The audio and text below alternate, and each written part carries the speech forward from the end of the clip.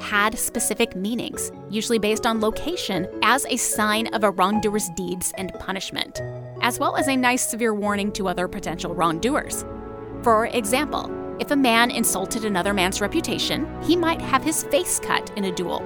But if a man insulted or assaulted a man's lover or wife, he would get his penis cut off.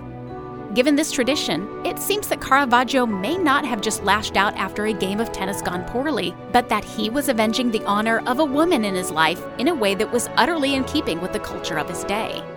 So who was this woman that caused such tension between Tomassoni and Caravaggio? Marini has a theory. He believes this woman to be Philide Melandroni, a sex worker involved with both men. Caravaggio met Melandroni when he was commissioned to paint a portrait of her for one of her other clients, an Italian nobleman. Portrait of a Courtesan, also known as Portrait of Philide, now sadly destroyed, is a soft, sensual, and beautiful portrait created with care, with Philide's dark hair piled luxuriously upon her head and her hands holding a small bouquet of flowers to her breast. She's lovely, and she was apparently one of the most popular and successful courtesans of all of Rome. So it's not difficult to imagine that Caravaggio may have fallen for her charms, as so many others did. In fact, he was so taken with Melandroni that he used her as a model for numerous saintly women in his paintings, including but not limited to St. Catherine, Mary Magdalene, and Judith, the Old Testament heroine who beheaded the dreaded Assyrian general Holofernes. Caravaggio using a sex worker as a model wasn't new or shocking, because lots of people did it, and Caravaggio had obviously done it before and would do it again, as with his famous painting The Death of the Virgin.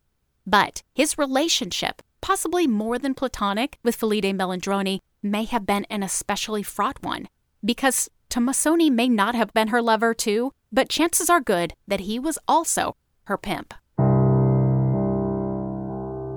Would Caravaggio and Tomassoni fight over the affections of a woman whose job it is to sleep with others?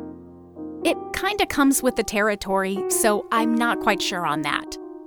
But art historian Andrew Graham Dixon has an alternative theory as to the identification of Caravaggio's mystery woman that makes a little more sense and that connects more closely to both the artist and to Tomassoni.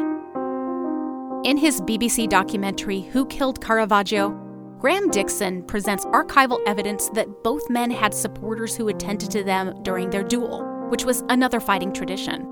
But the identities of Tomassini's supporters is interesting. He chose to bring along his brother as well as his two brothers-in-law, his wife's brothers, as his seconds.